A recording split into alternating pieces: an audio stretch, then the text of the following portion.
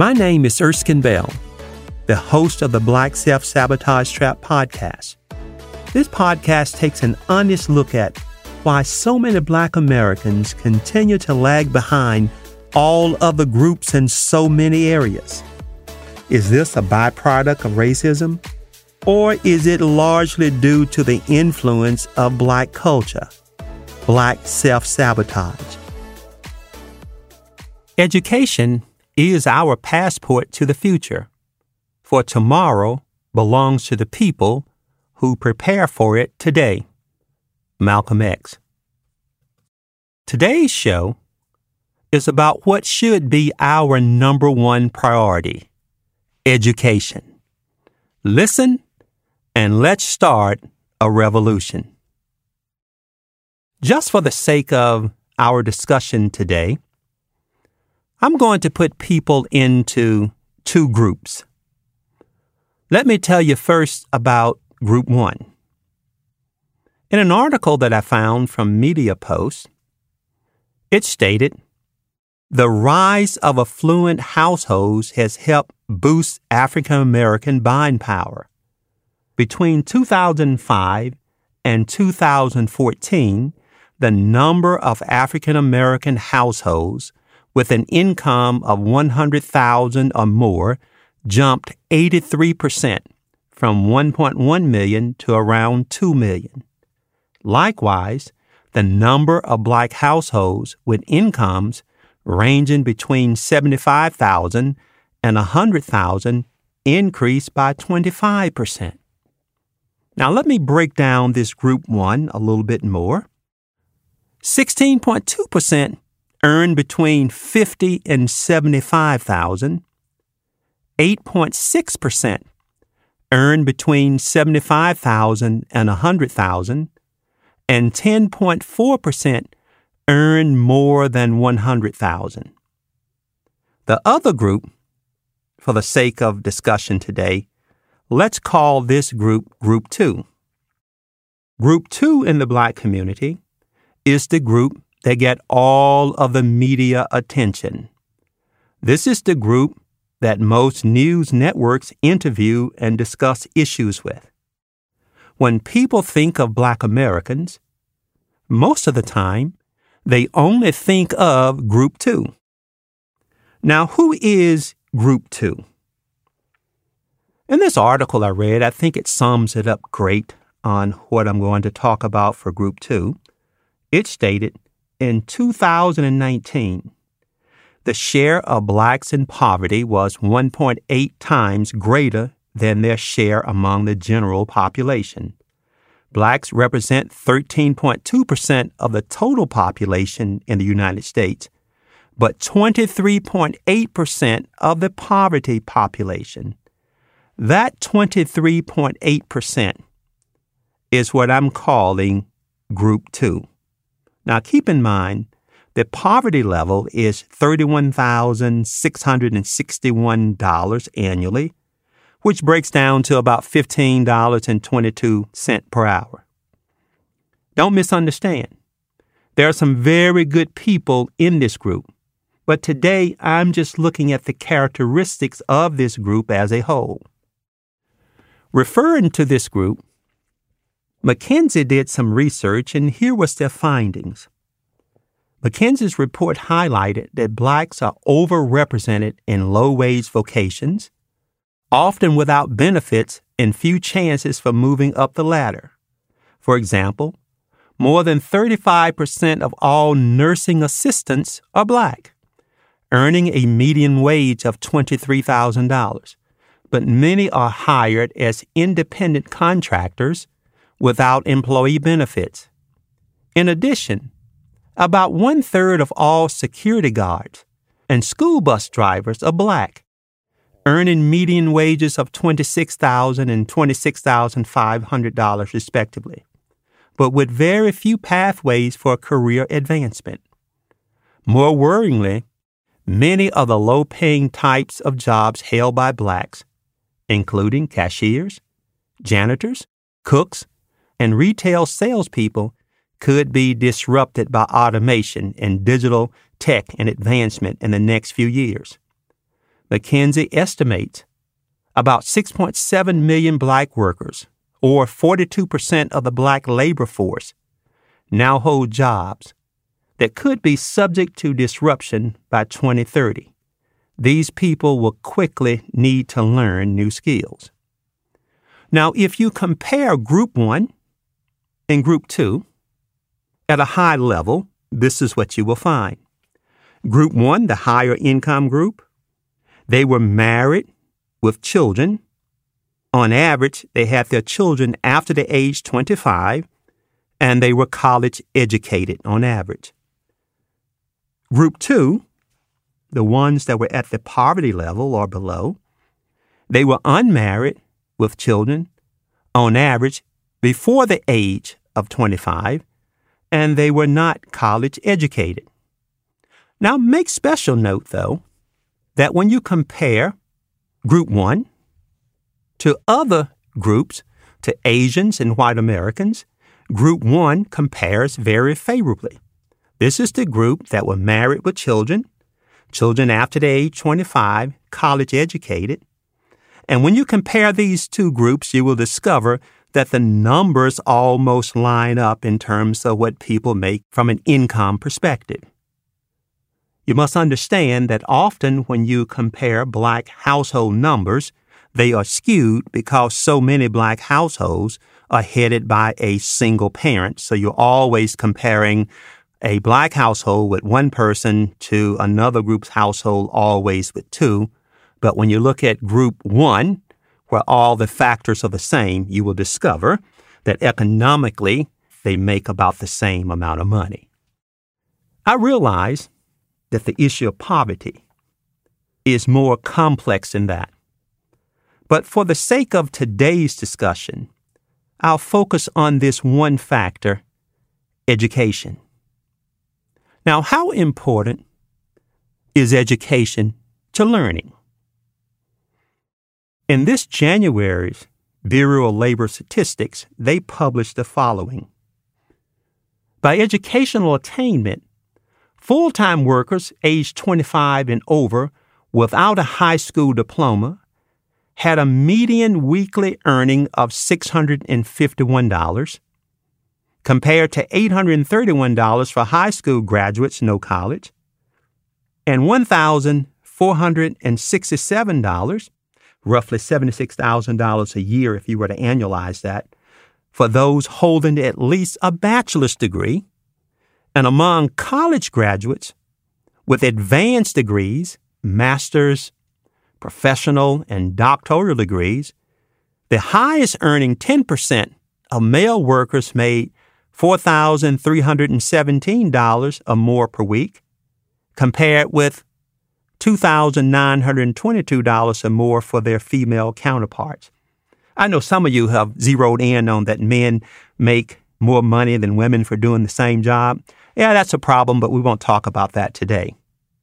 Now, in our community, we have a lot of priorities. We have a lot of things that occupy our attention. Colin Kaepernick's protest for racial justice. We have the Black Lives Matter movement. We have another movement of renaming military bases that were named after Confederate generals. I was just reading a couple of articles last week about something called racial hair discrimination. Now, I'm sure all those things have some degree of importance.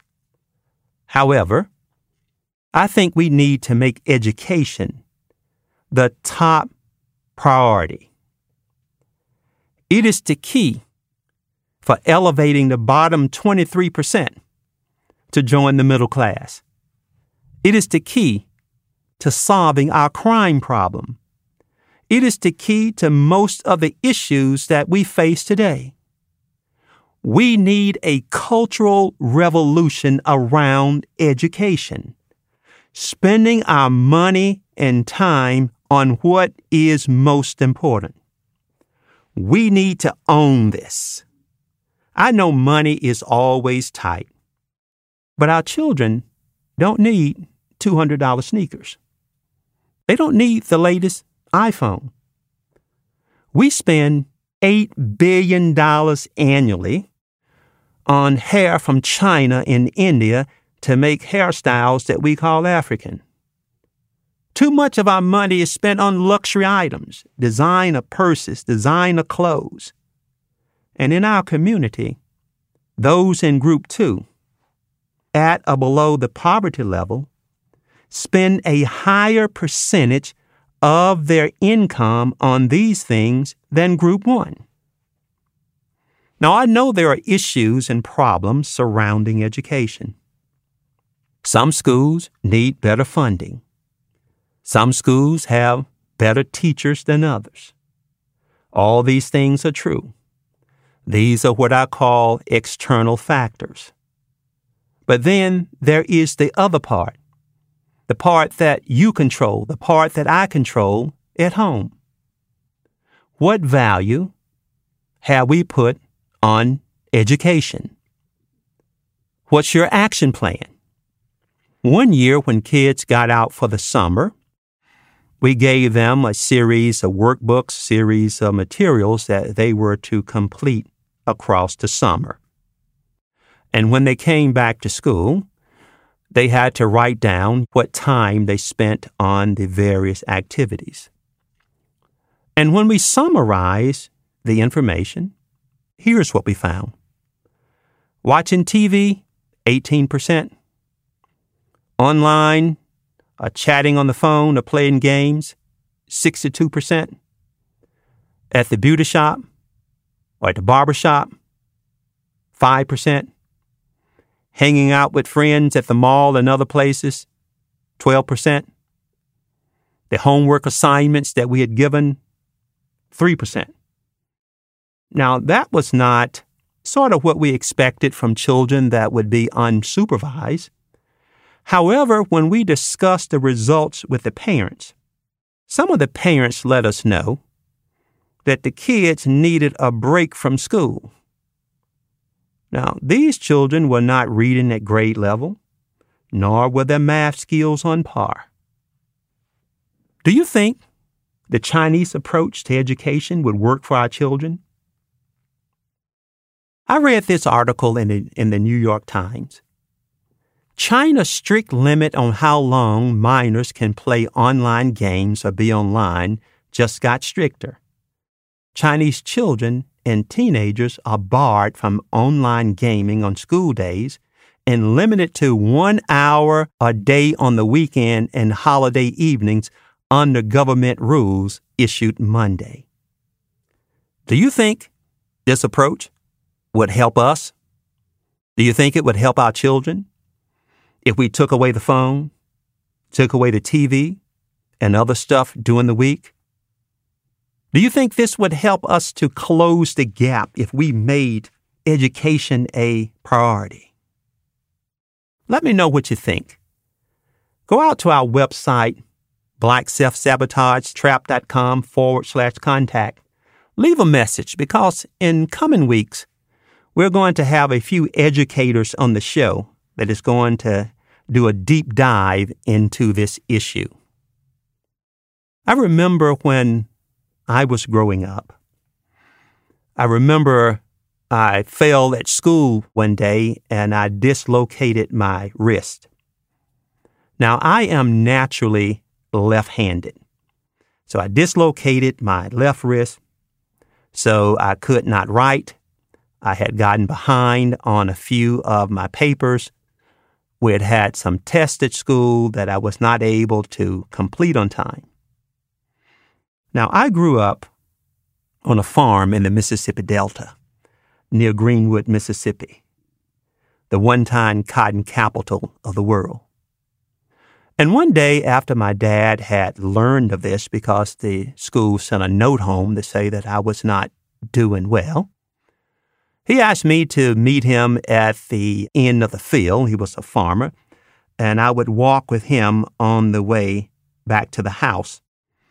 And as we were walking, my dad suddenly stopped and he looked out across the field. And whenever my dad wanted to tell me something that he thought was very important, he would say, "Boy, Do you see me?" He continued, "I was born not very far from here in 1935, and my dad was born in 1900, and my granddad was born 1862. He was born a slave. And I'm sure this property that we have might be the very property that his dad and mom worked as slaves. And all that I have is what my dad fought for and that I've worked to keep. This is my whole world. As you can see, I have not gone very far. I work sun up to sundown, just to put food on the table and to keep a roof over your head. But son, you have an opportunity to go further than what I have done. If you work hard and if you study, your world will not be here. It will be out yonder somewhere. Now, don't get me wrong. Because of that mouth of yours, you will always have to fight for what you get. But you won't be using your hands and your back like me. You'll be using your mind. So, boy, just because you broke your wrist, that's no excuse for not getting the job done. Life is always going to be hard, so you figure out a way to do it. In the words of Malcolm X, without education, you're not going to go anywhere in this world. Harriet Tubman said, "Every great dream begins with a dreamer." Always remember, you have within you the strength, the patience, and the passion to reach for the stars, to change the world. Thanks for tuning in today. Remember, we are the masters of our own destinies. If you enjoyed the episode today and would like to be made aware when new episodes are posted, please subscribe on Apple or Google Podcasts. Or you can visit us at blackselfsabotagetrap.com. We would love to hear from you. Send us your comments about our show by using the website contact page to send us an email or clicking on the microphone icon to send us a voice message. Cheers.